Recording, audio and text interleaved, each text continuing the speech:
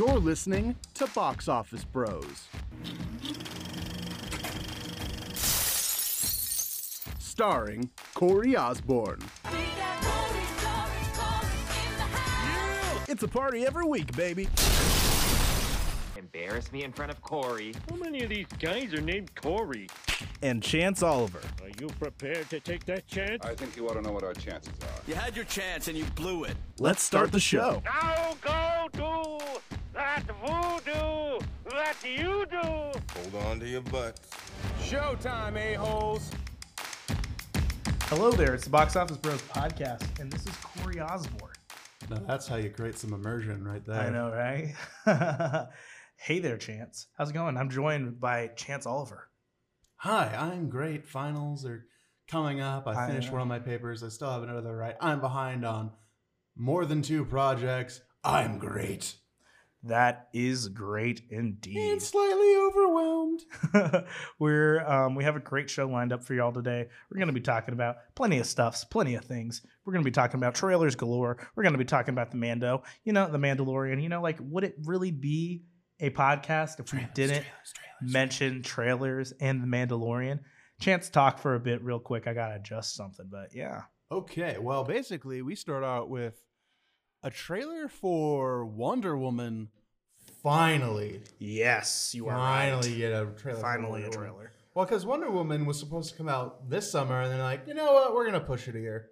Okay. Which is fine. If Patty Jenkins needs to work more on this movie, she needs to work more on the movie. That's kind of the way I think about it. Well, so it's not like out of the ordinary for movies to be pushed, but like it seemed like they were pretty firm on the 2019. But I guess no, it's Star Wars. I honestly feel like is pretty. You have to, dude. It was lined up with Star Wars.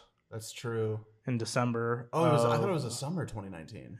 No, it was December. It was supposed to come out around now. Okay, so that's a part of the reason why that they're releasing it at the time that they're releasing it. Then never mind.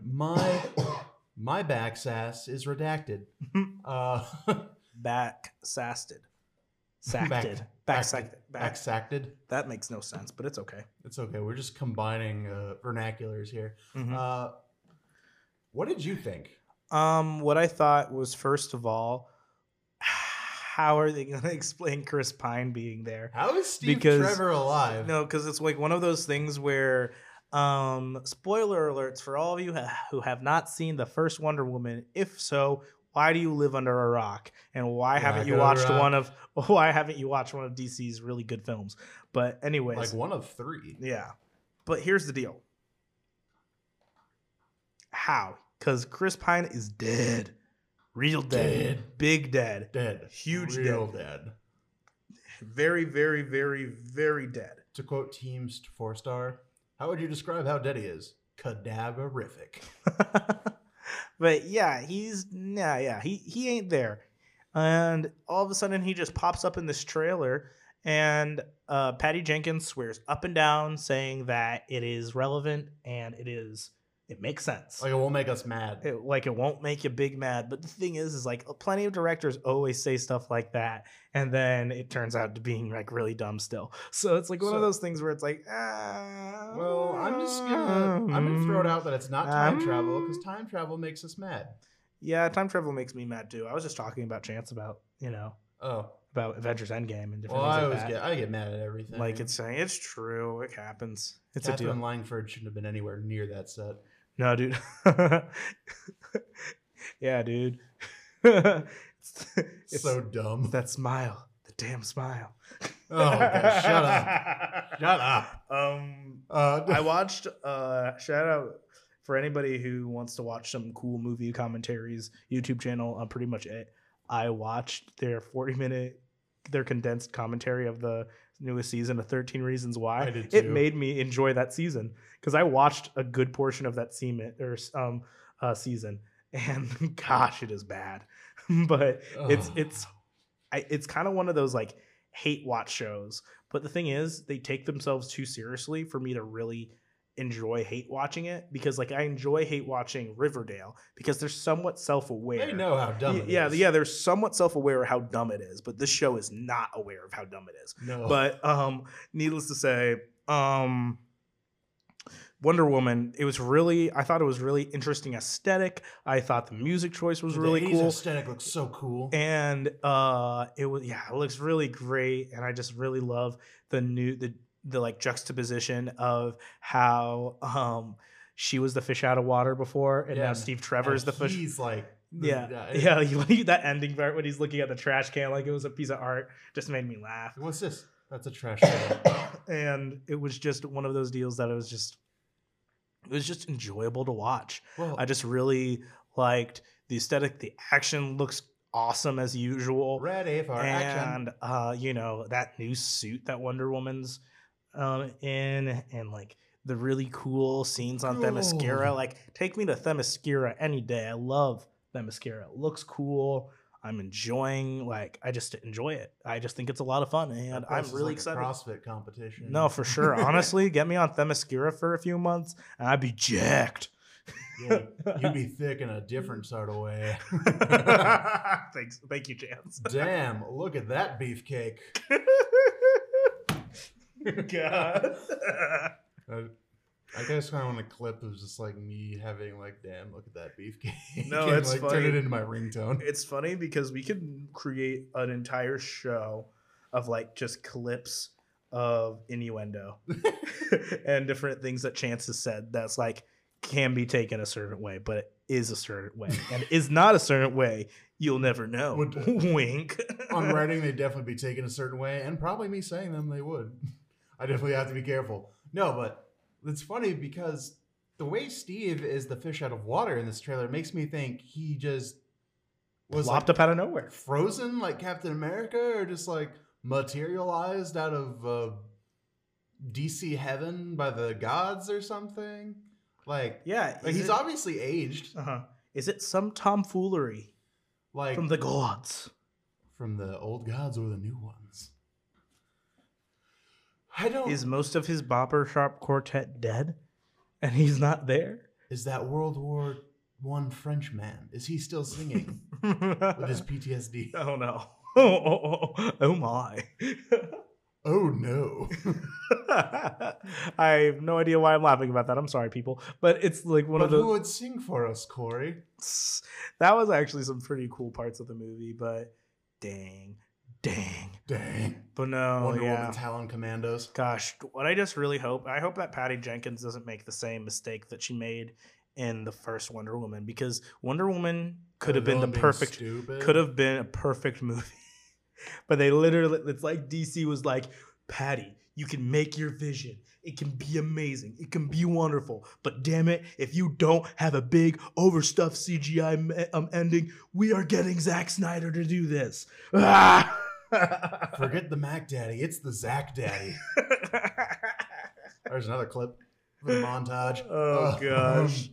No, but why did I say that? It's fine. So it's like Wonder Woman as fast as Flash, because the events in this trailer lead me to think she's definitely faster than Flash is. No, she's really dang fast. Like, okay, so one of the things is like she bops a bullet out of a gun and then hits it with her gun with her like bracelets. Yeah. And like I'm assuming it's got the same velocity as a gun, because like she's like whoop, like I don't know what. It's a cool shot. Not as cool as the one I'm about to talk about, but it's a really cool shot. And she's like using her magical glow whip to literally ride the lightning. Like she's swinging like Spider-Man. Badass. That was so cool. That was awesome. She's like, she lassoed like the lightning and then lassoed another thing of lightning. Like, oh my God, that is amazing. No, dude, like that's like the if anything, like if this movie is at least there's going to be some really cool visuals and very cool action set pieces to look at, you know? Right. Like, it's, well, I just love how bright it is. Oh, me too. Like, it's like, I really like that DC is getting away from that dark kind of gritty and gray and blue color style that they kind of had from the original DCEU movies. Like, want a mature Superman, sure, but like, don't desaturate his suit. Yeah. Like, for instance, you know, what looks wonderful? I think that all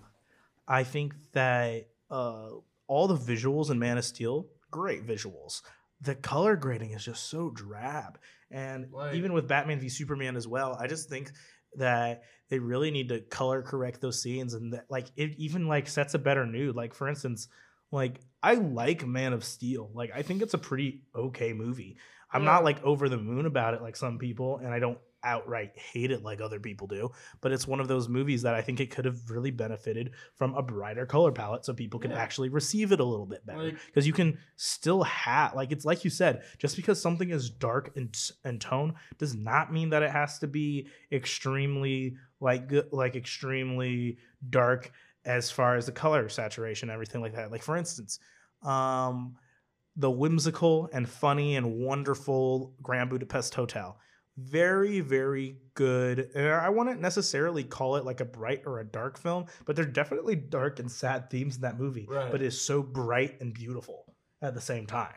So, yeah. Like Thor Ragnarok is also an example. Like it's super bright and super colorful, but like it kind of is a little foreshadowing to what happens with Thor in Endgame, kind of. Like people disagree on how he was portrayed, and that's fine, but like he loses his dad, he loses his best friend in a hammer. Well, not quite his best friend, but he loses his hammer, which is like carried around for like a millennium, and then he loses his home planet, and like he's just like, yeah, I'm fine. Like it's still funny. Like he's kind of like how the Wally West Flash is in the old Justice League cartoon. No, where for it's sure. Like, you know, hide the sadness with humor, like that sort of thing. And so that's what you could have done with Superman, and just on this color thing. And like, by the way, all you needed to really do was fix Superman, make the colors a little brighter, and then Write him some direct good. Henry Cavill different. Like, Because Superman's the thing supposed is, to be nice. I can already see, like from the clips that I've seen from The Hawkman. Witcher, it's not Henry Cavill's issue. Henry No. Cavill is a great performer. He's awesome. Yeah.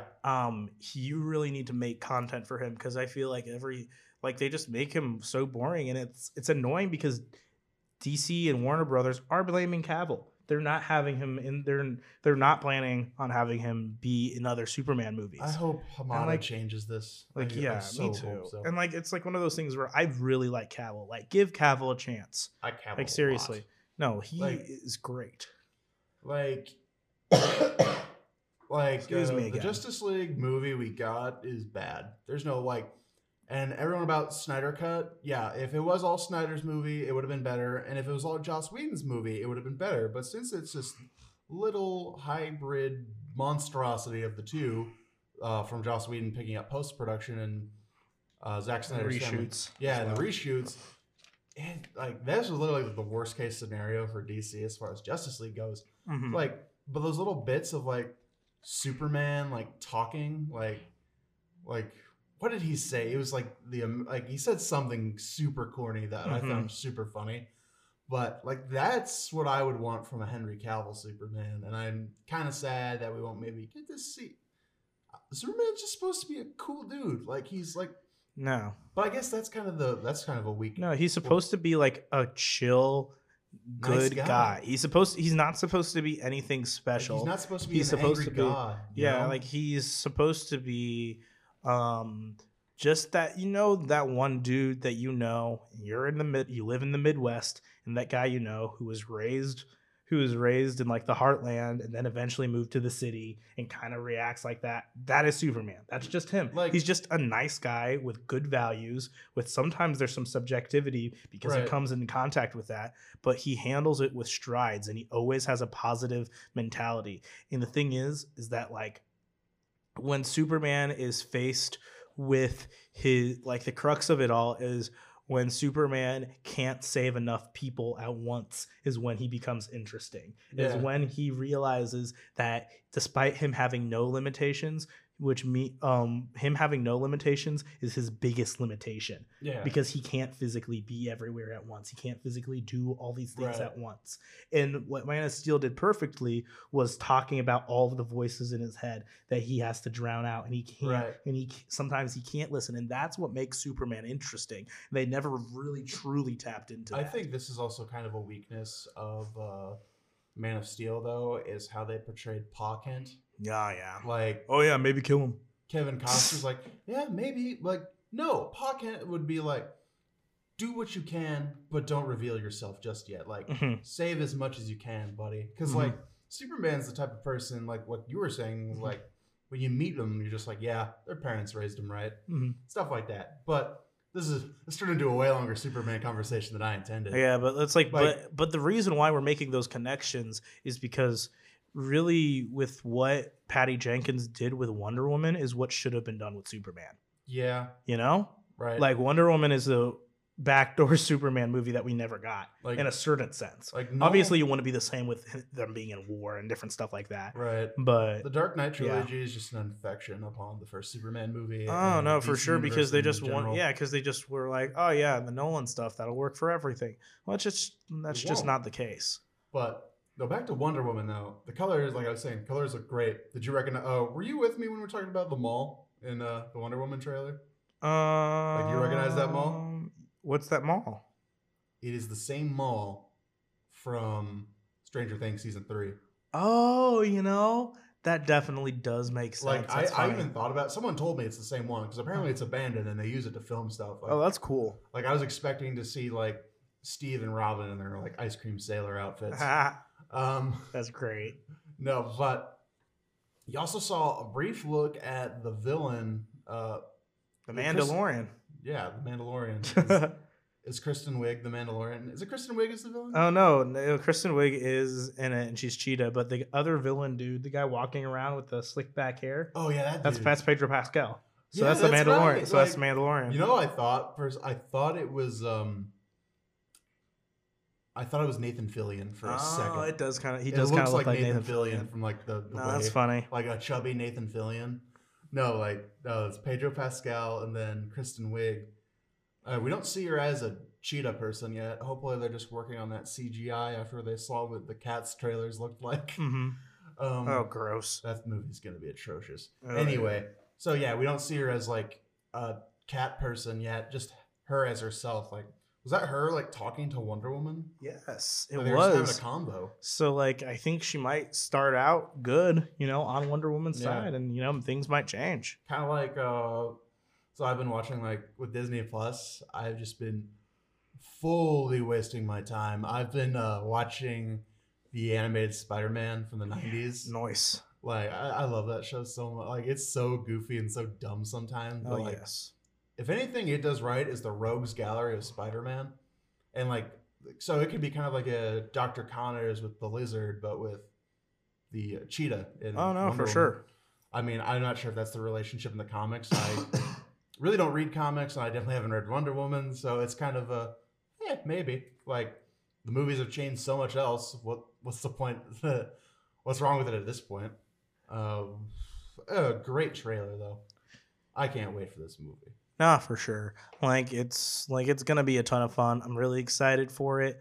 And just to let you guys know, and just to let I don't want to just skew negative here, but Elizabeth Banks is very wrong about Wonder Woman and her being I think she is a very big and cool role model. I don't think we did, but Elizabeth Banks basically was making up excuses on why the Charlie's Angels, the new Charlie's Angels movie didn't work out, and said that Wonder Woman didn't count because she was in a man's world, in a superhero story is a man's world. And I know that I am a man, and that might not give my words any credence here, but I think my opinion still somewhat matters, and I think that that's kind of baloney. Thank you. I think that that's baloney. I think that I think that people like Wonder Woman and, well, not necessarily Captain Marvel, because I don't think she's all that effective at it. I think her story is really good. I just thought her performance wasn't great, but hopefully the directors learned their lesson. Mm-hmm. But with that being said, with Wonder Woman, I think she is a great. I think she's a great feminist icon and everything like that, and I think she stands true to good strength, and I can't wait for her to continue the streak, because keep the streak. It's one of those things where it's like Marvel tried to capture it fully, and they kind of failed, in my opinion, in a lot of ways. But DC and Warner Brothers excelled at this first, and I'm really enjoyed it, and I'm very excited for this new Wonder Woman 1984. I bet when they put a Miss Marvel in the sequel, because they're definitely going to do that for Captain Marvel. Oh no, for sure. I bet Because it'll offer some interesting twists. I'm super excited for Kamala Khan to have Should be like her series too, she'll have because a she's like series. such a fun character. she'll have her series, and then Carol can be a cool aunt. Because she's so because like Cool Kamala white Khan aunt. is so she's so sweet and kind, and she's like, and she has that kind of like fascination with superheroes Right. in a way that's not like annoying, but it's incredibly endearing, and it's where the point where she'll like annoy other Marvel characters, but they're like, you can't really help but love her Yeah. despite her being like this and everything like that. Like, So what are you gonna do? no, for sure. No, but like with Elizabeth Banks' comments, like, correct me if I'm wrong, which I definitely could be.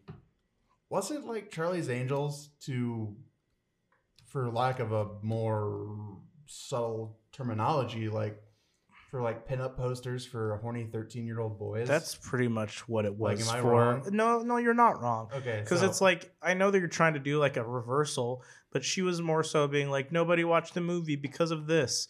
And something that I really thought about that was funny was a friend of mine from high school posted about it, and she was like, okay, makes a movie, puts no action in it, claims that it's a female-led action movie, and then she goes, complains when it doesn't make any money. And then she's like, blames other great action movies with women. And she like put a picture of Wonder Woman. She put a picture of like Ripley. She put Right. like, this girl was throwing out all punches Right. and being like, no, Elizabeth Banks, as a woman, you're wrong. Like, that's what she was saying. And so it's like one of those things where like, I really subscribe to that point too. Subscribe RT. No, I really. November had a lot of bombs. Yeah. Terminator Playmobil. bombed. $600,000. Well, that was this month. Gosh. That Oh, no, was no, you're right. old- You're right. That is was this like month. the first, like, I Big- talked about it in the Mavs of the Movies thing I did. Find it on the Mav Radio Facebook. Subtle plug. No, like, it's like I talked about how it's going to be the first movie, like, of the first full weekend in December. And wow, like, I was watching the John Campea show. That is like the third, like, if you don't count like a 10-year anniversary of the Texas Chainsaw Massacre, that's the third worst opening ever in over 2,000 theaters. Oh my God. It's like you said, vast overestimation of your brand. Yeah. Because as much as I love, like, because the thing is, here's the deal. Like, I think it's funny because if my childhood friend Aaron is listening to the podcast, which I don't know if he does, but Aaron, if you're listening, I think Figure it out, Aaron. you'd think this is funny.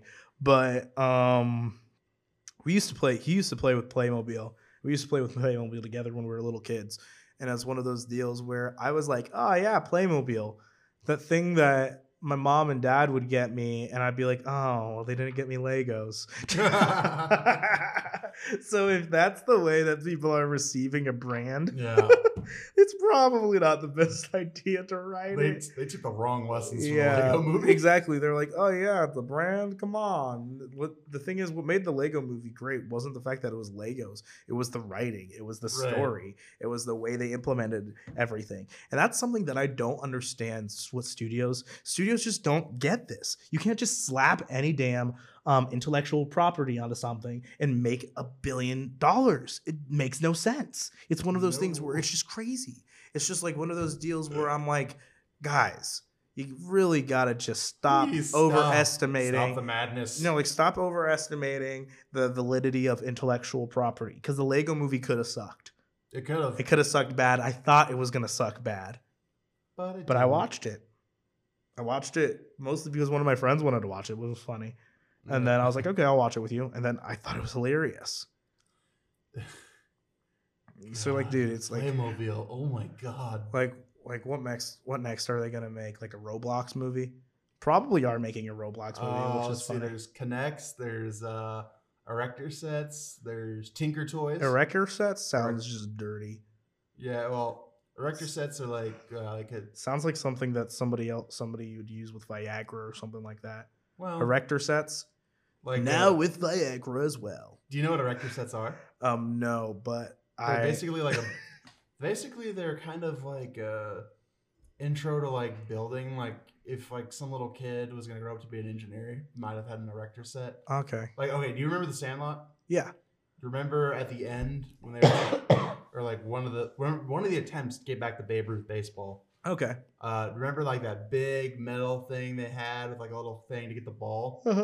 That was made out of a erector set. He's like, I scraped, like the narrator's like, I scraped together every last piece of erector set I could find. And then like, it's just this huge little thing they put over the fence to go get the ball from the beast. Oh, yeah. But no, like, yeah, erector sets, you can, so I don't know if you can make an erector set movie. There's Connects, there's Lincoln Logs. Oh God, if there's a Lincoln Logs movie. That'd be funny. Dude, you know what would be funny if they were like, Jenga, the movie. What? I don't.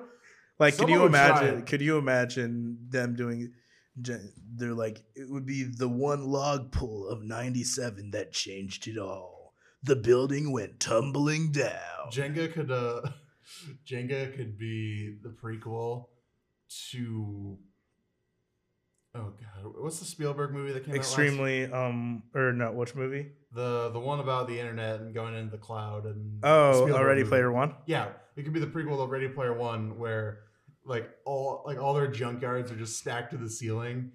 It's Jenga players who made the new world. That's funny. New World Order Jenga.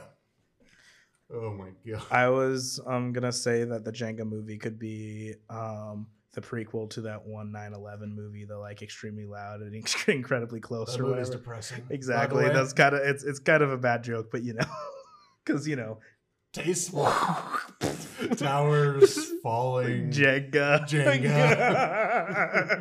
Why am I awful? Anyways, Bush launching a war. It's all there, people. Bush did 9/11 pretty much. You know, it's just the way that it goes, guys. Oh my It's just God. like Bush did 9/11. Dick Cheney got a ton of money from it. I'm all saying stuff that y'all know, folks. Oh my God. But so yeah, there's that. That's the Wonder Woman trailer. Do you want to take a break or just move on to the Mandalorian? Let's go ahead and take a quick break. Greetings there, box office bros. We're doing our thing, hanging out. Chicken wang. Doing our thing like a chicken wing. Having a great time. Loving my life. I'm gonna have a great old time. Anyways, we're gonna talk about The Mandalorian. Sure you don't want to drop your album first? Episode 5. Nah, I think I'll be fine. Episode 5, out of the gate. Where does this one lie with your allegiance? Or no, not allegiance. It's probably that's the best word. Rankings? But wait, with ranking, what do you think? Oh, how would you rank the first 5 episodes? Just shoot that out there for me, so I can kind of gauge, and I'll do it for you as well. All right, I'll start. Episode 3 is number 1. Noise. Episode 2 is 2. Noise. Episode 4 is 3. Yes. Episode 5 is 4. Episode 5 is 4, and then I put episode 1 at the bottom. Okay. Cool beans. Cool. All good episodes of television, though. There hasn't been a bad episode yet, in my opinion. No, for sure. I agree. Some might say this one was, but I don't. No, I have similar rankings to yours.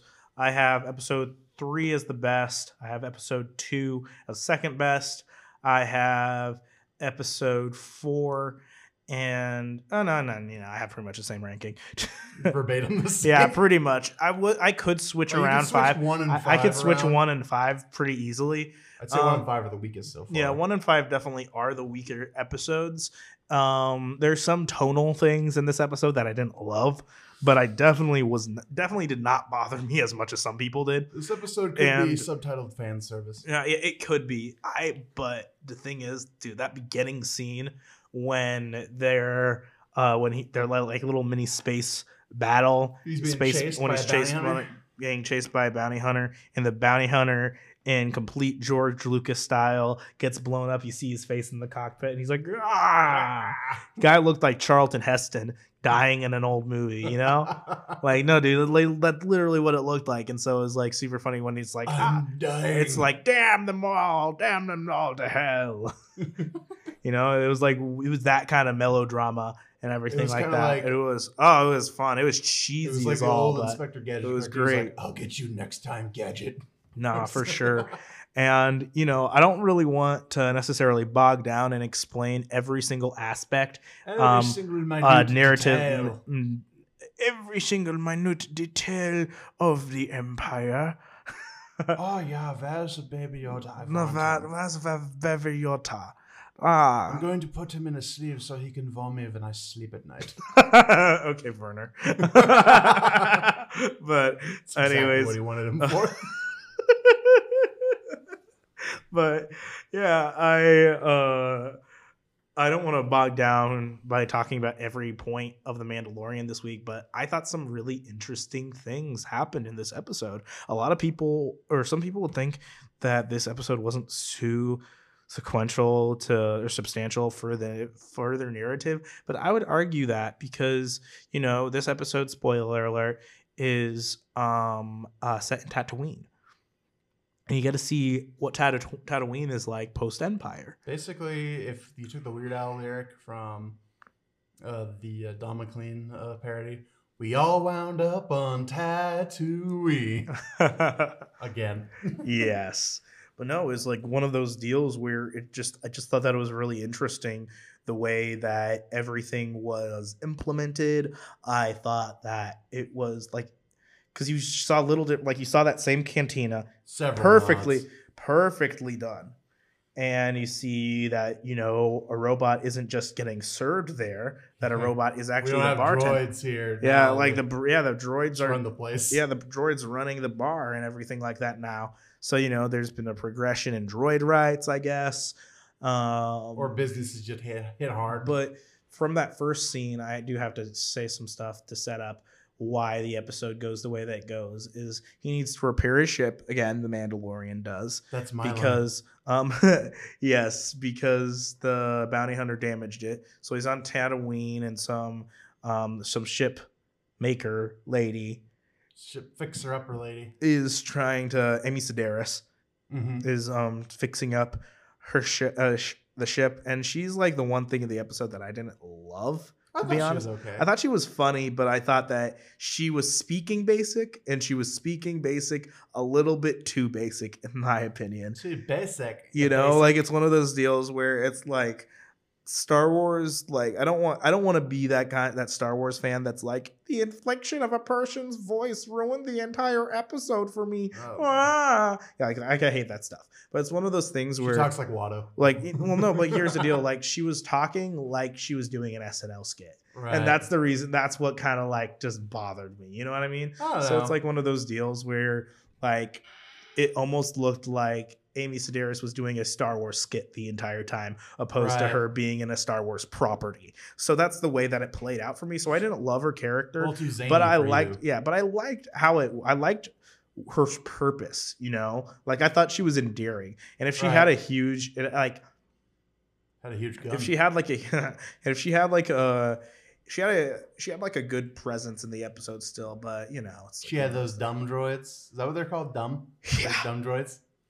Those little ones. I love that. Tap in the nose. I love those. Those are actually fun. I actually used to have like those action figures when I was a kid. Like those were weirdly my favorite ones. Like they folded up and everything? Yeah, they did. Oh, that's awesome. They were a ton of fun. I remember, shout out to my mom for getting those for me when I was little. And like, I think my love for Star Wars actually started when my mom bought me toys like that. When my mom and dad bought me toys like that, because they'd buy me these toys and different things like that, and I'd be like, well, what movie is this from? And then my dad would show me Star Wars. But he didn't show me the prequels first. He showed me the original trilogy first because my dad's a good guy. So what you're saying is Karen would buy you the Star Wars toy you wanted, but not the Legos toy you wanted. Pretty much, honestly. She'd buy me Rescue Heroes. It's give and take with Karen. I remember Rescue Heroes. Yeah, she'd buy me Rescue Heroes. There is this, gosh, if anybody in my family, I know Danielle, my old sister Danielle is listening, and she'll get a kick out of this. But there is this tower, and it was the Rescue Heroes Tower. Sorry, we'll get back to the Mandalorian, but this is funny. There is this kid in the commercial who had this tower, would record your voice and do an alert on it. And it would say, danger, the bridge is falling. That's what the kid would say in the commercial. And I really wanted that tower. And I got that tower that Christmas, and I would always go like, danger, the bridge is falling. And I would say that into the thing, and it would always play it. And magically the voice box stopped working randomly one day. So I'm pretty sure one of my family members, I'm just going to go ahead and blame my oldest brother, Steve, on it. Steven probably tore out that voice box thing for it.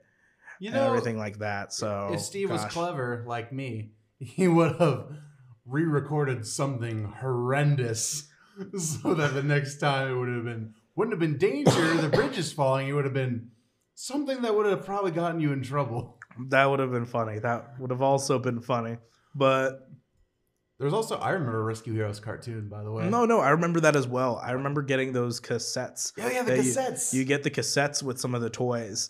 And then I remember playing those and really, really enjoying those. There was like a runaway train episode and like a water episode and that's not important. We're talking about the Mandalorian. No, but for sure. But it's one of the things where Mando's getting repairs, so he's kind of looking for some work. And as he's in Mos Eisley's cantina, this gentleman who is there doing the Han Solo pose in Han Solo's seat and everything. Not so fast. Trying to look like Han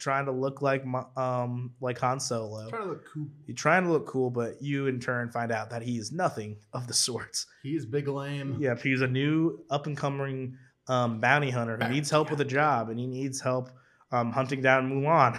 Mulan. No, like Ming-Na Wen, the lady who plays Mulan in the animated show. And is that how you pronounce her name? I think so. Okay, but when will her reflection show what she's inside? Oh gosh.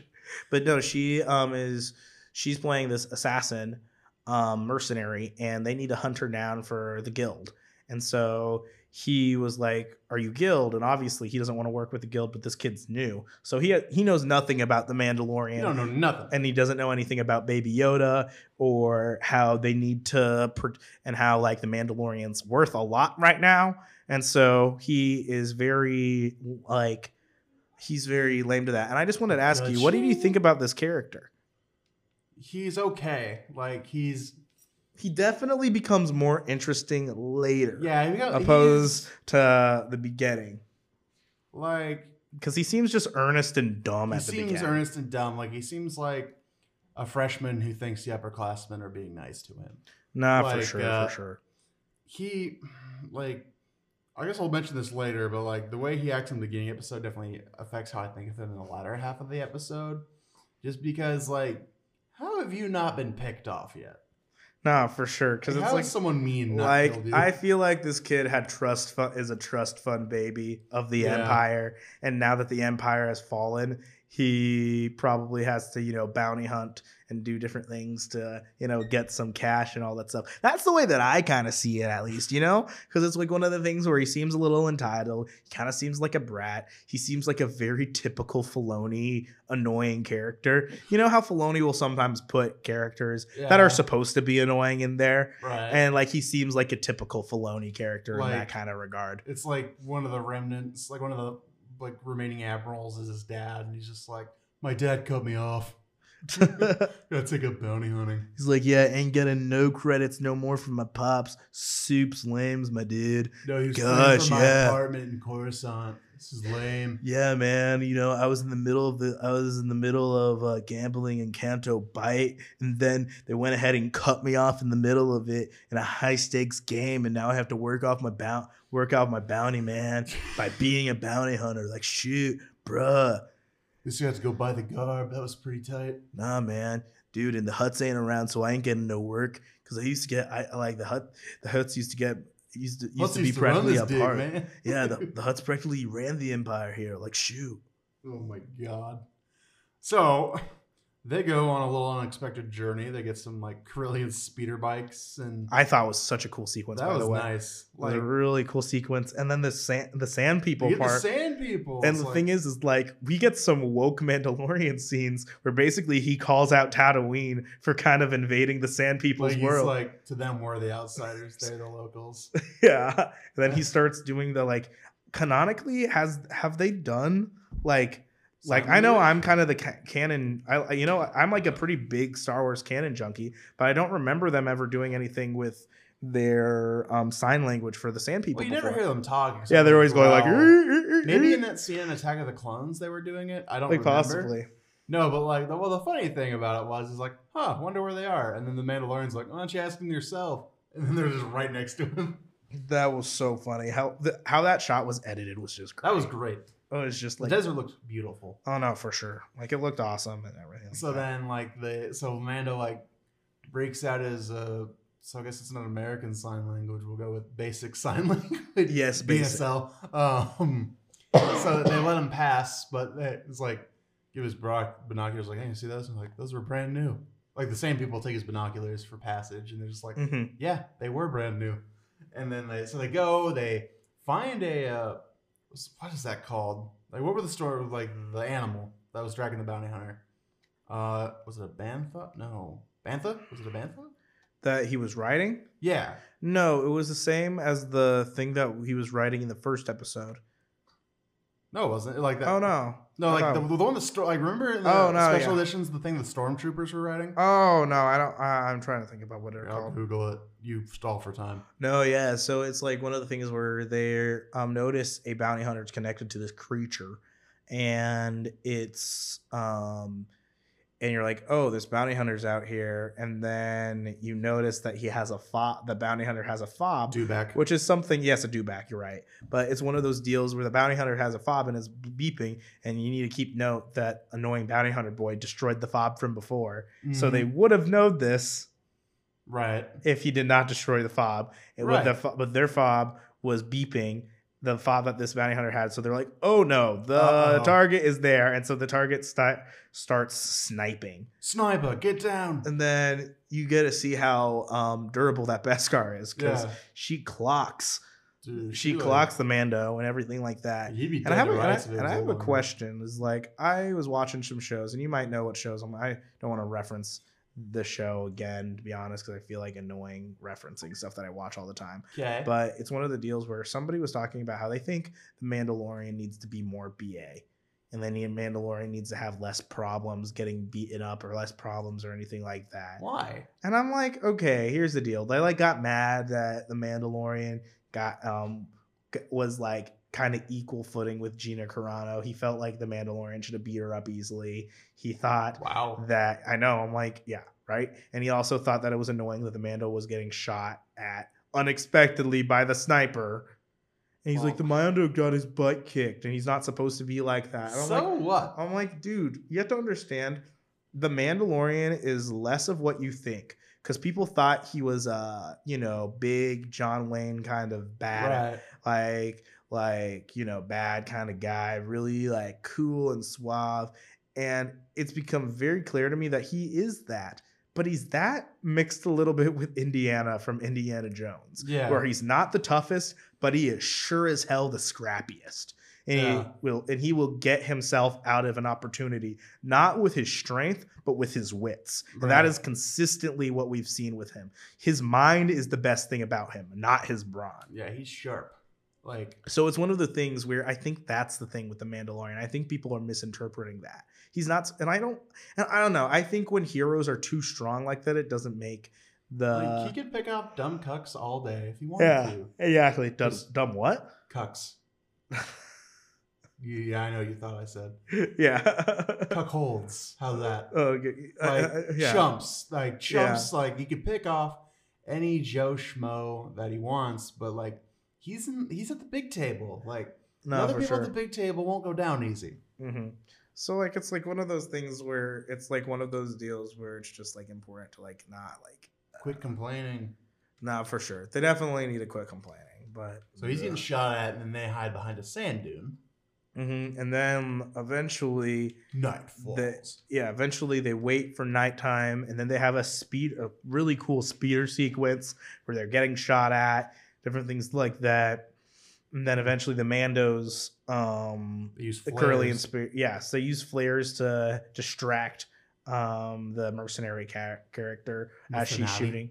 And then she eventually shoots the Mandalorian's speeder bike, and then they reach her and, fight a little bit, this and that, and they eventually capture her. Well, Bounty Hunter Jr.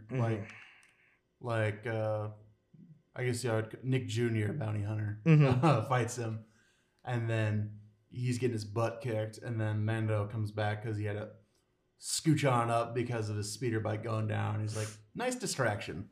No, for sure. Like it was a great thing. And then eventually he has to go back for the dewback, which is why we mentioned it in the first place. But like he has to go back for the dewback because obviously his speeder's gone. So they have to all go back. And then the mercenary is filling the brain as she's captured. She's filling the brain. Naughty thoughts. To, the little Nick Jr. bounty hunter. You can call him that now. But yeah, the Nick Jr. bounty hunter boy. And saying, you don't know who that is. That's the Mandalorian. He stole an asset and he's worth so much to the guild. And she's saying all those things. And she's like, if you let me free, we can like get it together. And, you can get all the money and all that stuff. And here is when Nick Jr. Bounty Hunter became interesting to me. Yeah. He goes ahead and he's like, oh, yeah, really? Thank you for telling me all of that. And then she's like, okay, uncuff me. And then he shoots her instead. Yep. And the thing is, it's a he bummer. Shot first. And it's a bummer because I thought she was a really cool looking character. I thought she could have been kind of cool in the future, but what if she's not dead? I mean, she could not be dead. Like there's possibility with stuff that happens at the end of the episode. But with that being said, he shoots her, and then he leaves, and then the Mando comes back and sees her, body, and he's Feast on the ground. He's like, oh crap. Oh bother. And so he goes back. And then because meanwhile, okay, so we should also cut this in with a meanwhile. Yeah. Baby Yoda has been interacting with Amy Sedaris the entire time. Yeah, it's like you can't just leave a baby all alone on a ship. Which is definitely directly talking to some of the people who might be complaining about how the Mandalorian kind of just leaves Baby Yoda around. Yeah.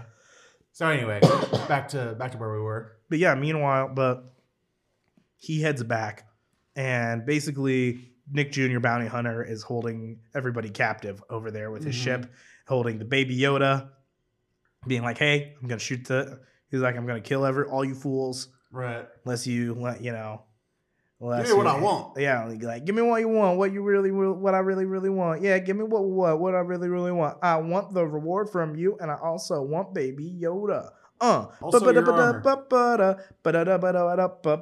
Yeah. Okay, anyways. Yeah, he's the new Spice Girl. Her new yeah. But anyways. Well, just keep going. Yeah, no, but continue. Just imagine Nick Jr. Bounty Hunter dancing with them and singing that song. I want that. Oh my god. He's like, I really want your bounty.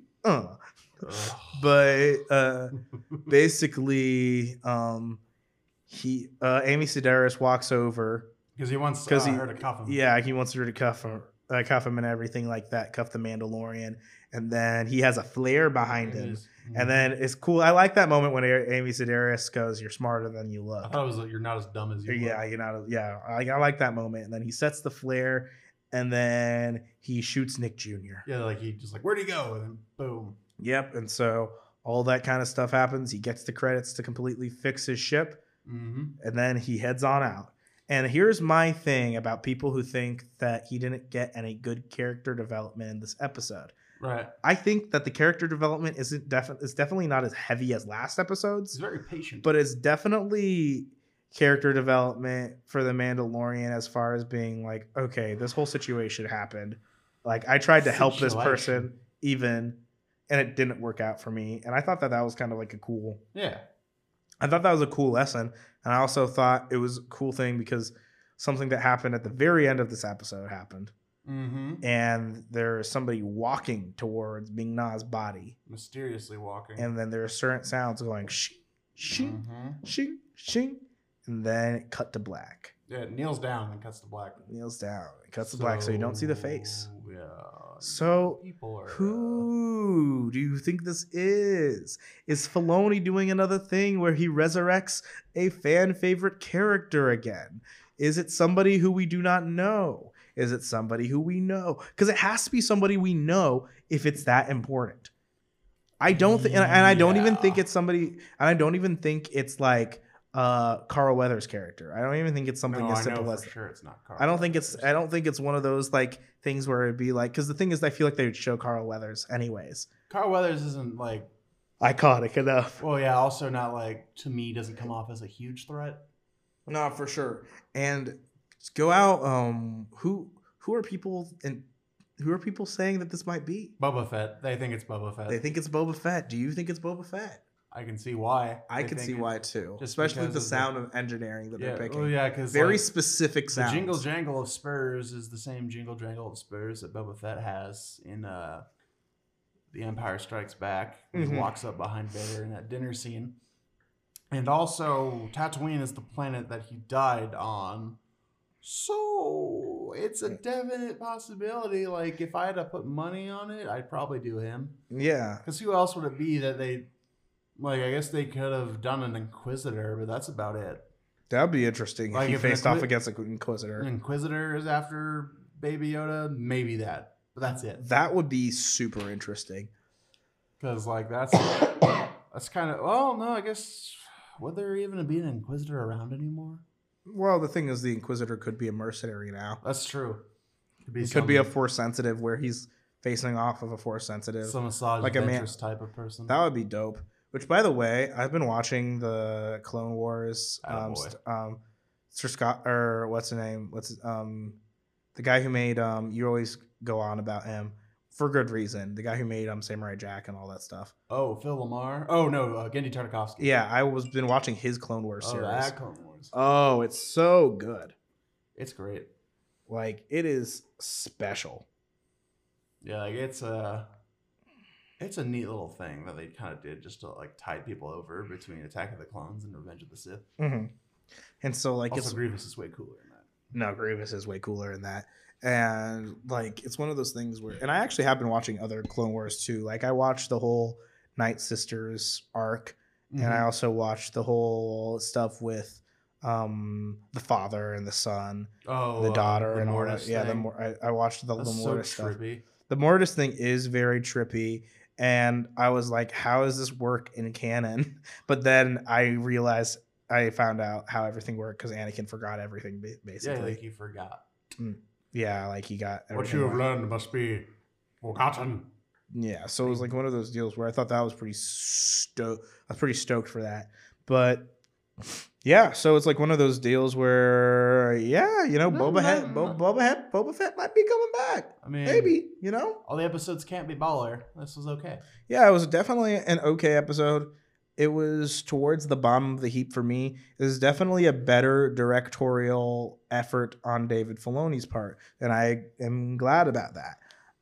Because the thing is, I think with his kind of sensibilities, he wouldn't have been able to have the it's definitely better paced than the first episode. Yeah, the pacing and editing was the worst part of the first episode. He definitely got a better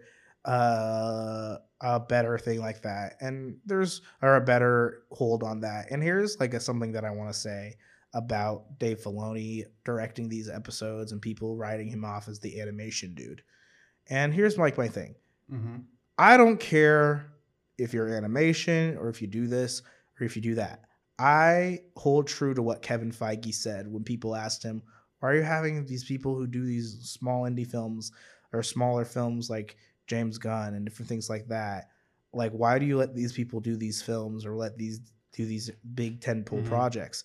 And he said they made good stories before. And if a person can tell a good story, then I'll like it. I don't care if they've done animation or anything like that. I believe in Dave Filoni, and I think Dave Filoni did a great job, in my opinion. So yeah. I believe in you. Like, sure, his episodes haven't been the best of the series, but I think he can only get better. And he is getting better.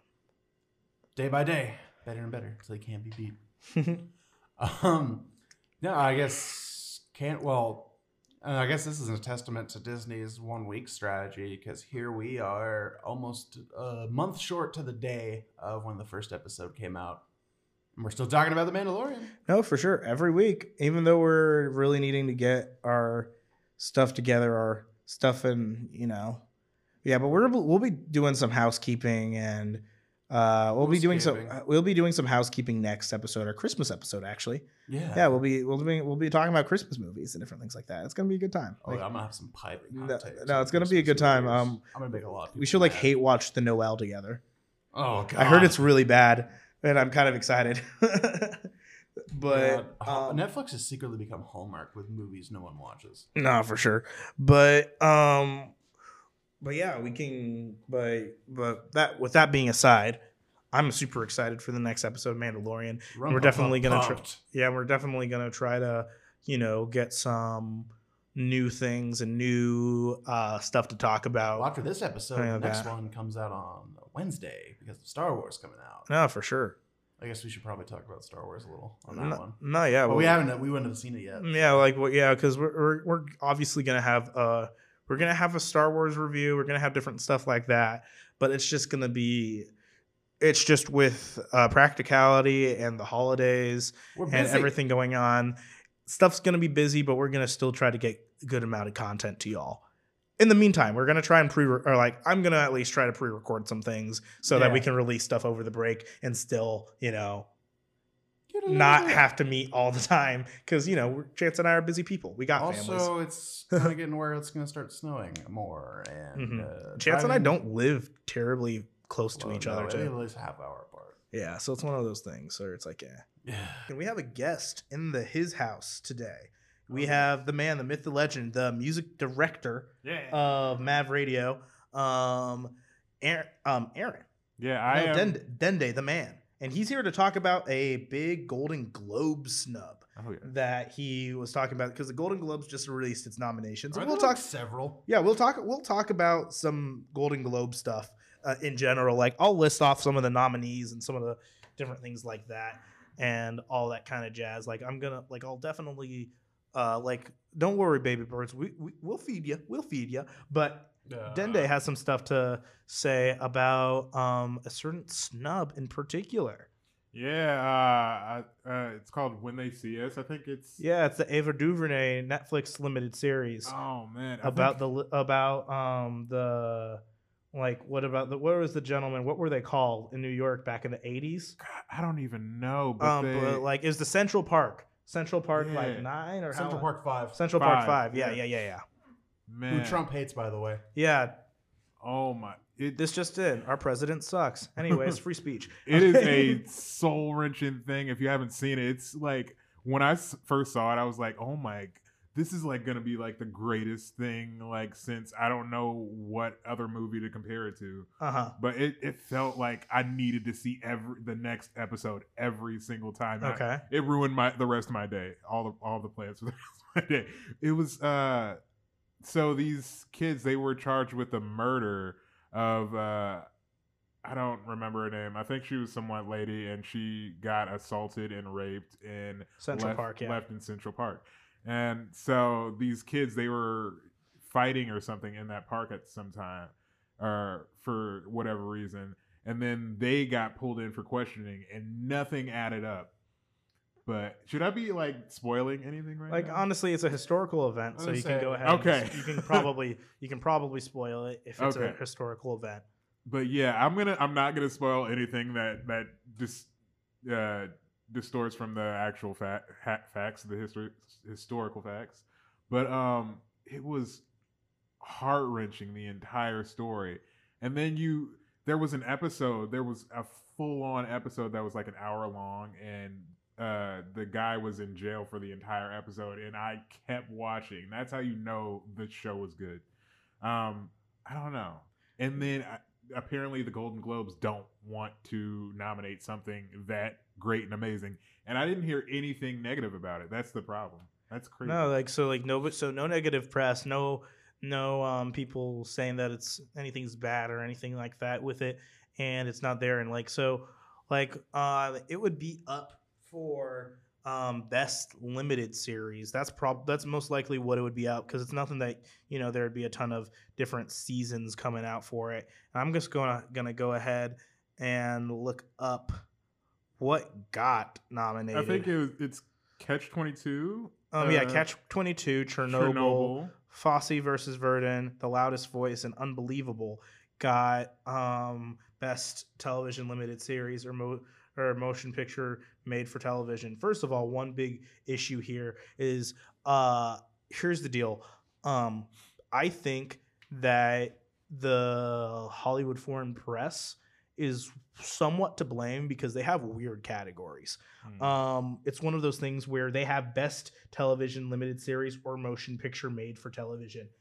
Lumping both of those into one thing is the big disservice here. It's one of the things where they need to have a best movie for television and a best limited series, because then maybe this would have fit in there, and because they're two totally different things. And like, for instance, they have another weird category, which is best comedy or musical as a movie. But they're two very different things. So it's one of those things where one issue is the Hollywood Foreign Press, and so I wouldn't give too much credence to it because the Golden Globes is garbage. Like, I mean, hot take, it is not. They're not a great award show. The categories are out of whack. I don't put a ton of credence into it because you consistently see people who win these weird categories never get compared to, or aren't as compared to the Oscars or the Grammys.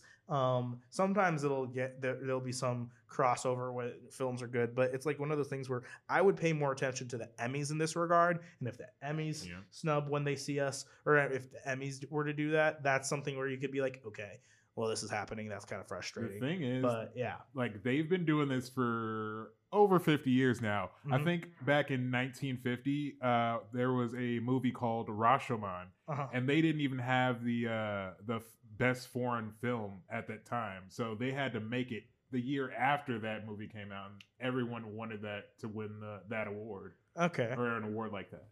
No, like, so it's like one of those things where, like, you know, I'm very much under the opinion usually, like, you know, an award snub is an award snub, and it happens. And, you know, as long as something has its cultural impact, it'll have its cultural impact, you know, and that's what matters. And sometimes you got to look at it that way. But, you know, awards can be important. Chance, what do you think about all this as the white guy in the room?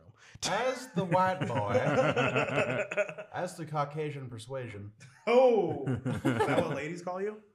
Yeah, that's what they say. It's like, oh, look, here he comes. I swear, if we took calls on this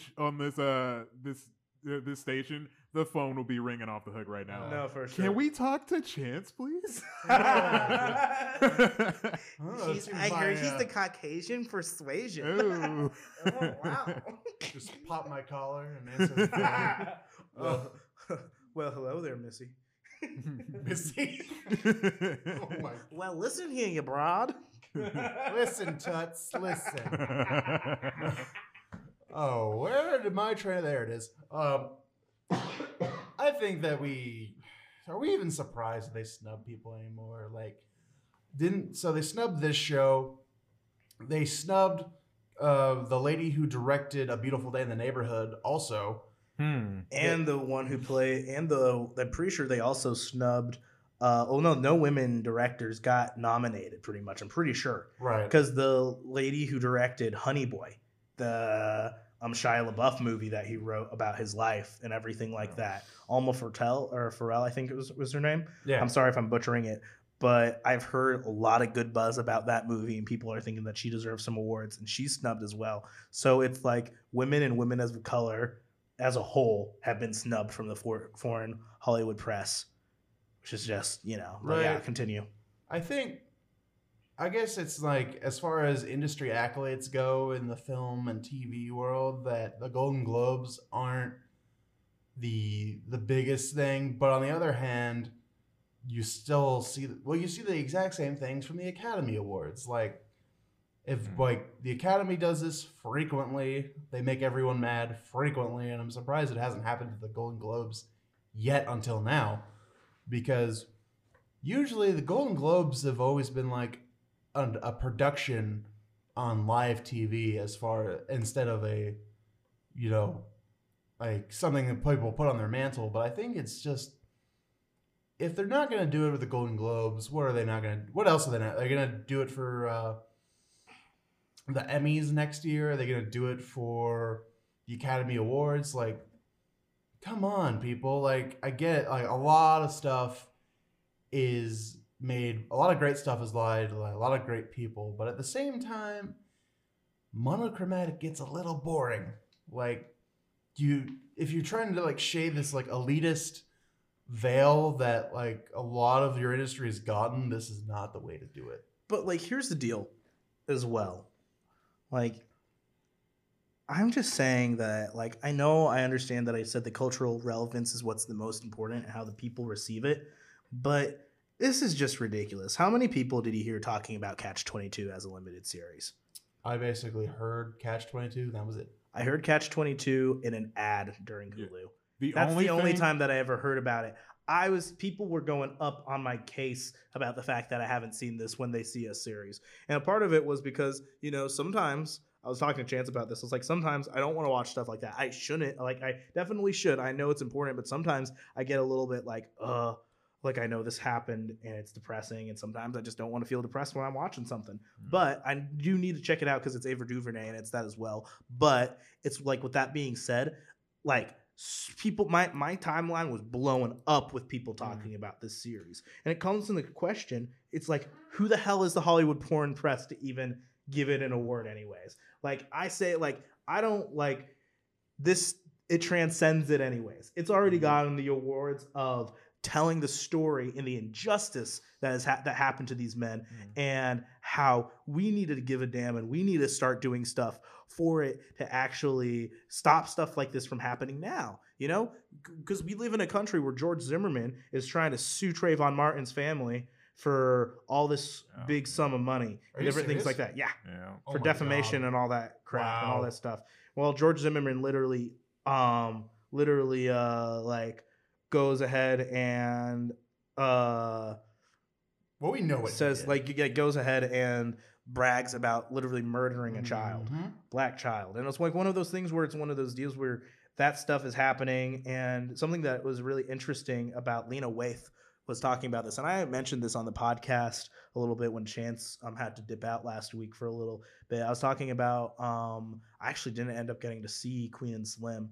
We got really busy on Sunday and we didn't get a chance to go to the movie theater because we usually try. But we were gonna watch Queen and Slim, and she was talking with Trevor Noah during the Daily Show about it. Lena Waithe was, because she wrote that movie, and she's saying that she wanted to humanize black folks because it was like open season on black bodies. That's the way that she worded it. And she said that it was one of those deals where they noticed that when black people and when people of color in general get into the situation, they have to say stuff like, oh, my kids, oh, my wife, oh, this, oh, that, oh, this, so that we humanize. And she created a film to humanize this. So through art, we are expressing ourselves. And I think when people receive this art and people take note of this art, I think that it's a word in itself. So I don't think all hope is lost because the Hollywood foreign press is garbage and decides not to do this and not to recognize it. I think the people are recognizing it in their souls and everything like that. But it still is a huge disservice, You know what I think? Not to simplify it or anything, but I think if it's not just based on the story, because based on the story, they should have won this easily. Mm-hmm. Maybe Chernobyl might have been. Chernobyl fantastic. That's I think that might have been. It's really good. But I get what you. But for them not to be nominated, if it's just based on their acting, I thought the acting was way better in what is it? We are what's. Like When They See Us. When They See Us. Yeah, I thought the acting was phenomenal. I'm like, I don't think Leonardo DiCaprio or I don't know, anyone could really do it any better than these actors have done this and made me feel like when you see movies, you're supposed to feel something and feel empathetic towards the characters and everything like that. Yeah. Yeah, I don't know. No, yeah, I get what you mean, Dende. It's like one of those deals where it's tough and it's like rough when these snubs happen, and it's a huge bummer. But I think that it's really important to get it. Oh no, not my phone! But it's like party foul. But it's like one of those deals where you gotta just take advantage of how everything's going, and take things for how they are, and realize that awards aren't for everything, but it's still a bummer, Yeah. But yeah. What's up, Chance? Are you thinking about something? I was just kind of looking up. Ken Burns also made a documentary on the Central Park 5 in 2012. Oh, nice. If you're looking for more insight to the story. No, for sure. Ken Burns is amazing. Ken Burns literally has an effect on iMovie. It's really funny. It's called the Ken Burns effect. Oh yeah, and it does it literally does the pan in the picture and everything like nice. that. It's like Ken Burns. The actual Ken Burns. I think it's hysterical. Like he's trapped in an iOS version. Please let me out. Please. I've been here for years. I've just been editing everybody's videos. I edited together Vietnam from someone's footage that they stole from the internet. No. Ken Burns is the Matrix. No, for sure. But then, do you have anything else to talk about these snubs or anything like that, or anything? Because I know you seem to be very passionate about it, so I just wanted to get somebody to talk about it who's passionate about it. So You know what's really interesting? I'm doing I just got cast for this. Oh yeah, congratulations! Yeah, dude. man, at UNO, and it kind of pertains to this. It's got something to do with the another group of 6 black people that were in I think Missouri or something like that, and they were they got caught fighting this one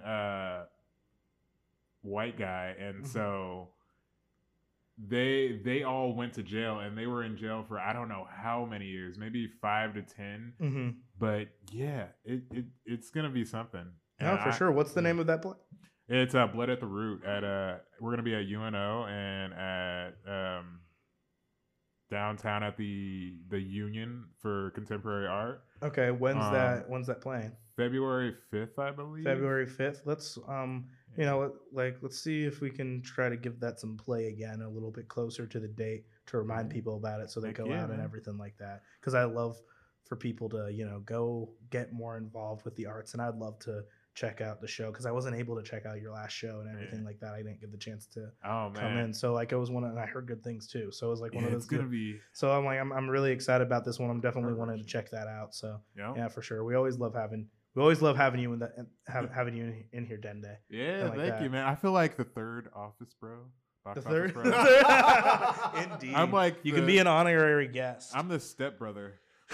the box office stepbrother. Well, I feel like since you two are closer in tone, I'd be the stepbrother. Closer in tone. Man. Get it? God, yes, we do. All right, guys. Yes, we do get it. On this episode, it's like Dende is now the new co-host. All right, so I have replaced Chance. He's been assimilated into the wall. You can hear him sometimes. What have we done? Where have we gone? No, for sure. But thank you for coming in, Aaron. Really appreciate those thoughts and everything like that. And just tell the people where they can reach you on social media and different things like that, so we can give you a good plug before we go to break. King_Dende_ at on Instagram, and I don't really do other forms of social media. Okay, well, hit him up, talk to him about movies, talk to him about different stuff that he's doing, and keep posted for different performances he had. We're super proud of you, and he has a bright future ahead of him. Well, thank you, man. Yeah, let's go ahead and talk about. You want to talk about Ghostbusters first? Yes, we'll talk about Ghostbusters first. Yeah, our boy Finn Wolfhard is in a new, and Paul Rudd is also Daddy. Yes, Chance's daddy, and let's be real, America's daddy. Paul Rudd. Like, if I could be if I could be adopted, and I would have to have gay dad parents. It's got to be Paul Rudd and David Harbour. Those are my dads. That's funny. They're taking me to school. They'd be a pretty good looking couple too. Not gonna lie. Dude, I'd have it if I was their kid. But no, there is Carrie Coon, McKenna Grace, Paul Rudd, and also Finn Wolfhard and Sigourney Weaver and so many other. Weaver? Yeah, Wow. Sigourney Weaver is going to be in this movie. So she's gonna be Annie like Potts. grandma? Yeah, she's going to be Dana Barrett. and she's gonna be. So we're seeing character then. Yeah, we're seeing characters and everything like that, and like, yeah, so many different things here. But anyways, this movie's coming out, and it definitely has a different tone than the last Ghostbusters movie. Well, even all of them, really. Yeah, well, maybe the first one. It has like more of like kind of a Spielberg kind of. Like, it seems it's almost like it's a little bit more of a Spielberg movie. Like it doesn't lean into the absurdity of it. No, for sure. It seems a little bit more like there is probably going to be stuff leaning into the absurdity of it eventually. Well, this trailer didn't, I guess. Like it's like one of the deals where it's a really cool kind of discovery kind of trailer and everything like that. I'm trying to think. It's kind of reminded me of the trailer for the first trailer for Captain Marvel, where it's like, ooh, there's a mystery. What's going on? We must unravel it and all this stuff. And you see, I like that they're having that Finn Wolfhard has been, typecasted into paranormal guy who's in a paranormal movie. So it's just kind of funny because whether he's in It or whether he's in Stranger Things or this movie, it's just kind of the same, which kind of I just think that's funny. He should be in like a reboot of it. If they ever make a reboot of a series of unfortunate events, it should be Finn Wolfhard. Yes, indeed. Like every time he just quietly goes, "Not again." What are you talking about? Nothing. He's like just gonna blame my agent, but. I just want to do a period piece about living in the Old West, man. No ghosts in the Old West. Nah, but yeah, this trailer was really interesting. It's actually kind of good. Like, it looks like a good movie. It looks like a good course correction. Because we were talking about the last Ghostbusters movie yesterday, weren't we? Yeah, it was yesterday. And we were having a really good conversation that really would have been good on air. But I think it was one of the deals where I was saying that movie, part of the reason why it didn't work is because Paul Feig, as great of a director he is, he kind of relied too much on these stars and didn't write anything really of substance for them. It's like classic Sony syndrome. No, exactly. Because what he did was he had them basically be like, okay, well, this is what's going to happen in the scene. Let's just get to that place. Y'all are funny, so improv to that point.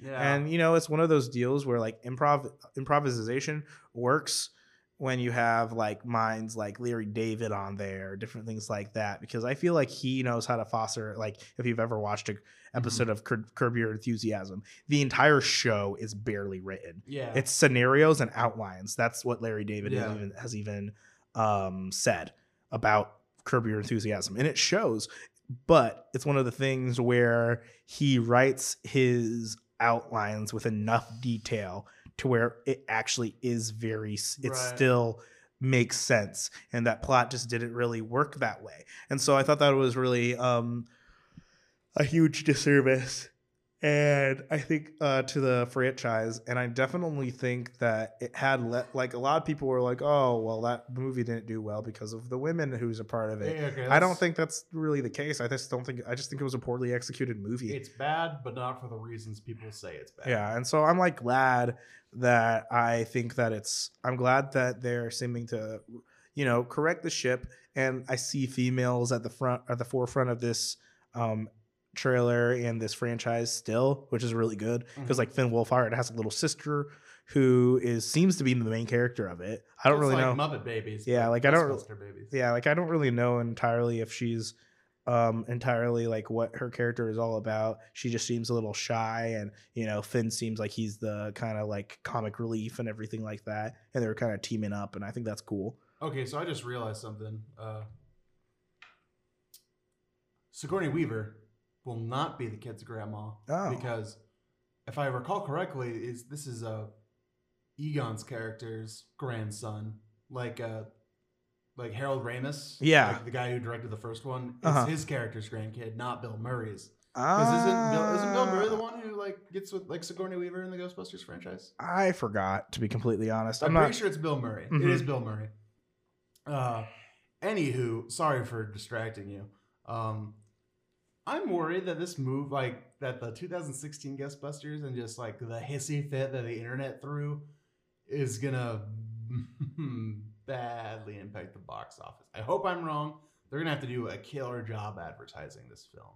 Nah, Paul Rudd's a good choice. I honestly think it'll be fine. Like Paul Rudd's the science teacher. Like Paul Rudd is amazing, but I'm like really excited for this, and I think that because the thing is as somebody who's not the biggest fan of Ghostbusters, excuse my yawn, I thought that it would be, or like I think that it is set up in the perfect way where it's different and new enough, but still kind of holding true to it, and it's not one of the deals where they just made it a straight up like, oh, Bridesmaids, except with Ghostbusters. Wow. Even though Bridesmaids is a so much better movie than the old Ghostbusters movie, or the newest or the 2016 Ghostbusters movie. But yeah, with that being said, it's like one of those I like changing it to like the middle of nowhere. Oh, me too. Ghost thing, like that's cool.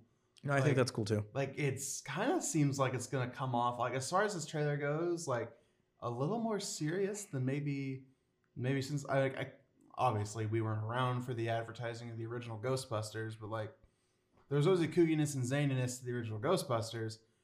This one seems like a little more serious edge to it, like nah, for sure. Like with like the earthquake shaking and like when they were just like under their table, like yep, we're dead. And also like when they get the Ghostbusters hearse out of the barn and stuff like that. Like when they're driving around that field, I could not help but think of the opening scene from Interstellar. Oh yeah, no, that's cool. Like I'm just like, this is Interstellar, but Ghostbusters. Dude, you remember how like the first trailer of Interstellar was literally like shots that made no sense, and one of them was Matthew McConaughey crying in his truck and driving. That's obviously a really half the time it makes sense in context. No, yeah, it does, but it's actually really funny because it is a really good. It's like Interstellar is a pretty good movie, but I just thought it was it's love. Dude, TARS is such a cool that's such a cool and unique idea for a robot. Like I really like that movie. Definitely is not like it literally gets a bad rap for being the worst Christopher Nolan movie, but it's still better. But it's still better than so many other movies. It's one of the things where Chris Nolan's worst movie is a pretty good movie. Yeah.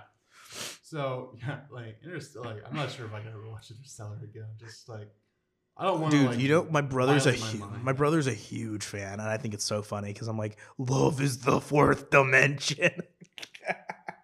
Love is string theory, boys. Watch me knock this bookshelf off. That happened 30 years ago. Yo, it's silly. No. It's silly, but it's fun. Anywho, so yeah, Ghostbusters is like, I don't know. I might go see this. Like, I'll probably check it out. Also, the title Ghostbusters Afterlife is a cool title. Oh, I definitely think it's a cool title. Like it fits. It's better than Ghostbusters 3. I wonder if because the way I understand it, the 2016 Ghostbusters is like an Elseworld story. Like it's like I guess it's an alternate universe Ghostbusters because like I think Bill Murray and Dan Aykroyd are in that movie. And maybe the guy, I feel sorry for the guy who plays Winston because no one can remember his name. I can't remember his name. I'm sorry, Winston. But like where like they were in it, but they weren't their characters. So so this is like in continuity with the first two, which is cool. How do people not remember? Like this is a problem with Ghostbusters 2 was how do they not remember Ghost tagging the biggest city in the world? I guess not. Like in 30 years, are we not going to remember 9/11? Is that the thing? Yeah, like I guess they figure it out. Like what? Like what is happening? Like it's funny too because like in the second Ghostbusters movie, it was probably like a handful of years, like maybe 5, no more than 10 years after the original, and like they're doing like kids' birthday parties. Like a lot of people don't like the second Ghostbusters, by the way. Like they're just like. Yeah, we saved the city. He's like, my dad says you guys are full of baloney. He doesn't say that, but he's like, my dad says you're full of baloney. It's like, we saved the city. No, it's like, wait. They don't teach in school about how ghosts like took over a major city, the biggest city. Like, what is the education system like in this world? It's bad. Yeah, must be. Like I didn't think that deeply about it, but like the ghosts are just like influencing school administrators to not teach their curriculum correctly. Yeah, I don't know, but I'm diving way too deep. It's like, how do you keep forgetting that ghosts are real and they can like pretty much spooky nuke your city anytime they want. Spooky nuke. Spook nuke. Spook nuke. But The nuke of spook. so that's the Ghostbusters trailer. You have anything else to say about that one? Not really. I'm just more excited for it than I thought I would be. So, Same. you know, it looks pretty good. It'll probably Could be a pile of crap, but it still looks good. You know what we should do next week? What should we do next week? In addition to Christmas movie talking about, we should also talk about or give a brief rundown of our top 10 from this year and our top 10 most anticipated for next year. Ooh, yeah, that's definitely something that we could do. But enough on that. We have got another trailer. Mm-hmm. Mulan. We got a Milan. Oh, that just like I was looking at the Adobe and like we both of us saying Fa Mulan at the same time. Like put it like firmly up against the wall in red. That's funny. But yeah, no, so new trailer for the live action Mulan movie. What do you think, Corey? I think that it looks great. I think that it looks very cinematic, really beautiful. The location, the cinematography, everything looks great. I think the story looks like a lot of fun, and something cool that they could do with these trailers is they could show a lot and not show as much at the same time and still get it effectively, because we've all watched the animated movie, so it kind of movie. I don't know why I keep on saying show, but we've all watched the animated movie, so it's one of those things where we still have the bones of the story, and we don't know this. We notice the things that are different, but we also have a sense of familiarity with everything and how everything is panned out, and so it gives us a connection to the story, especially as they're playing, you know, instrumentals from the. It was the Reflection instrumental, right? Yeah, they're playing that in the background of the trailer, and the action looks really good. It all looks really good, and it looks very respectful as well as something that I saw too, because they've been trying to just not get into really bad Asian stereotypes, and I think that's definitely the good thing, because if they adapted it verbatim from the cartoon, it would have gotten kind of offensive. So it's like one of the things where, like, to the common movie going audience. So it's like one of the deals where it looks really good. Well, I think the thing that would have flown like the least well from the cartoon was the Emperor's Advisor. Yes, for sure. Like, well, basically, because if you have need a cartoon voice for an Asian character, it's that guy. You call him. Like, I've seen him in Archer, in Family Guy, in The Simpsons, in Disney movies. If you need to typecast someone to do an Asian voice, it's that guy. And that probably wouldn't work in live action. No, for sure. It really wouldn't work. It would just come across for good reason. It just come across as super just not right and everything like that. Well, I think Mulan, like the animated one in general, did a good job with not doing that. Like, they just talked. Maybe there's like they were just like, no one really like sounded like they were trying to do something stereotypically Chinese. Like, they all kind of had their own. Like, maybe Mulan's dad was a little just kind of like samurai honor thing, but that's about it. Mm-hmm. Like, I think as far as like the horrible reputation the Walt Disney Company has with adapting other cultures' works, I think Mulan is the least egregious out of all of them. Yeah. Just because I feel like they're just trying to do it better. That's like one of the things. Because I think what they're doing, correct me if I'm wrong, Corey, but they're adapting the original fairy tale. Yes, instead, they are. Not the movie, which I kind of, at the same time, I still have the original Mulan. I have Disney Plus. I can watch it anytime I want. Mm-hmm. And I love another let's get down to business to sing, but I'm glad they're trying something new, because they're making they're giving actually some merit. Like, there's to actually like remaking this instead of like making it a shot for shot. A Lion King did. Yeah. Like, because like there's a villain that's not in the end. Like, there's a witch lady. Like, this lady, I'm like, what is she up? Like, what's her thing? Mm-hmm. Like, I don't think the character of Shang is in this either. Like, I was looking over the cast and I'm like, is there like a Shang character? Like, it might be just a different name character as the general. Like, is there gonna be, because kind of I guess in the original Mulan, they kind of shoehorn him in as a love interest right at the end. Like, I mean, I always thought they had a connection. Like, they had a connection, but I wasn't like, I don't know. Like, it's fine in the movie, but like, are they gonna do that? Like, because I don't know the original fairy tale really. No, for sure. I just know it based on the Disney movie. So like, are they gonna like have this like relationship at, like by the end? Just or is it going to be more about like, are they going to do? That's another thing. Are they going to do the camaraderie they had with like her fellow soldiers? Who, by the way, like you know how we were talking about ranking like the Disney comic relief, like Yao, Ling, and Chanpo are probably one of my favorites. Oh, they're hilarious. Like they're funny. It's like I'm gonna knock you so hard I'll make your ancestors dizzy. And then he's like, "Ooh, sorry, Ling." I love like they're I great. really like Mulan. Mulan's a good movie. Anyway, so I think it was a good trailer. I think they're gonna deviate from the original Disney movie. There's gonna be no Eddie Murphy dragon, which Sad. It's sad cool. and good. It'd be cool if there's like maybe like a little red dragon who guided her, but maybe didn't talk. Like if it was just like an all like CG character. Well, they're having that Phoenix thing. There is that Phoenix thing. So I don't know what's the deal with that. Like they could have done like a forearm length dragon that was voiced by Alan Tudyk or something. Yes, Alan Tudyk is just gonna get all of the voices. But of animal side characters in Disney movies. No, I thought it was a good trailer. I don't know. You have any other thoughts on it? Not really. I think it's like I just thought it was a good trailer. Did its job because I wasn't excited for this. I was like before, but now I'm like yeah. I was like nah, but yeah. Yeah, you're like yeah. Yes. Sweet. Okay, so we've got about 5 minutes left before someone will, with a comically large boot, will kick us out of here. Yes, exactly. That's exactly what happens. It's always either that or like a huge mallet, kind of like Harley Quinn. Like a big mallet, or like sometimes during awards season, it'll be a big hook, like they have during the awards speeches. No, for sure. We just got so dumb just now. Yeah. Well, okay. Yeah. Anyway, so last little bit, also pertaining to the Walt Disney Corporation. Oh no. Frozen 2, as you might be aware, had a huge opening weekend. Huge. A humongous. Huge weekend. We gotta break up. We gotta break up Disney.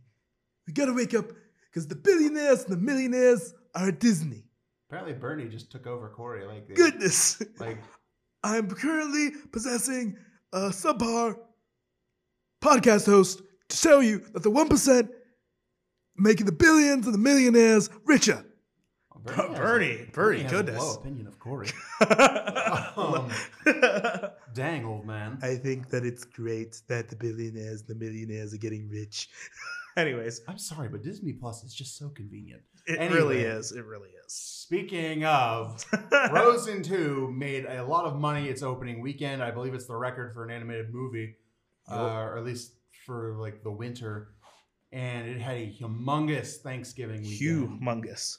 And it worldwide, it is at $936 million, and probably is going to be the, let's see, we got Captain Marvel, Avengers, Toy Story, Lion King. It'll be number 5 for Disney in the $1 Billion Club in 2019, and Star Wars hasn't come out yet. Wow. Dude, it's going to be so interesting to see how much money they make at the beginning of the quarter, or towards the end of the quarter for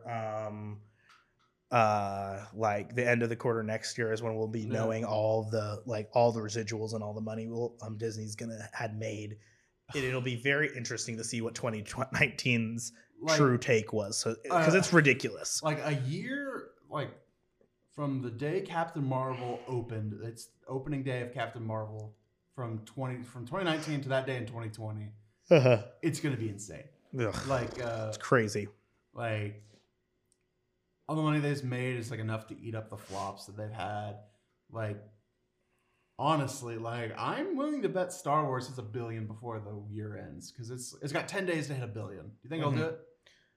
I think it could do it. It just depends. It just depends. It really depends on how good it is, and if there's repeat. Because the thing is, say that it's a complete crap fest, and say that it's just like say that people are just like one and done it. Which here's the deal: people might be that way, but knowing Star Wars fans, if it is Phantom Menace levels of bad, people will still watch it and act like they like it at least twice. So it'll still make a lot of money. At least for a month. Like it will still be profitable. But then people will hate it. Well, then people get mad. Well, that's the thing though, because let's see, you've got because Christmas falls on a Wednesday this year. Yes, it does. So you've got because it comes out the 20th. So you've got the weekend before Christmas. Well, it comes out on the 19th, technically. Yeah, okay. So, early showings Mhm. Wednesday night. Mm-hmm. You've got that Thursday. You've got that weekend before Christmas. Mm-hmm. Everyone's gonna be out of school, and everyone's gonna be out of school. Well, everyone's gonna be like off work or having less work the weekend after that too, because it's also the between New Year's and Christmas thing that everyone has off sometimes.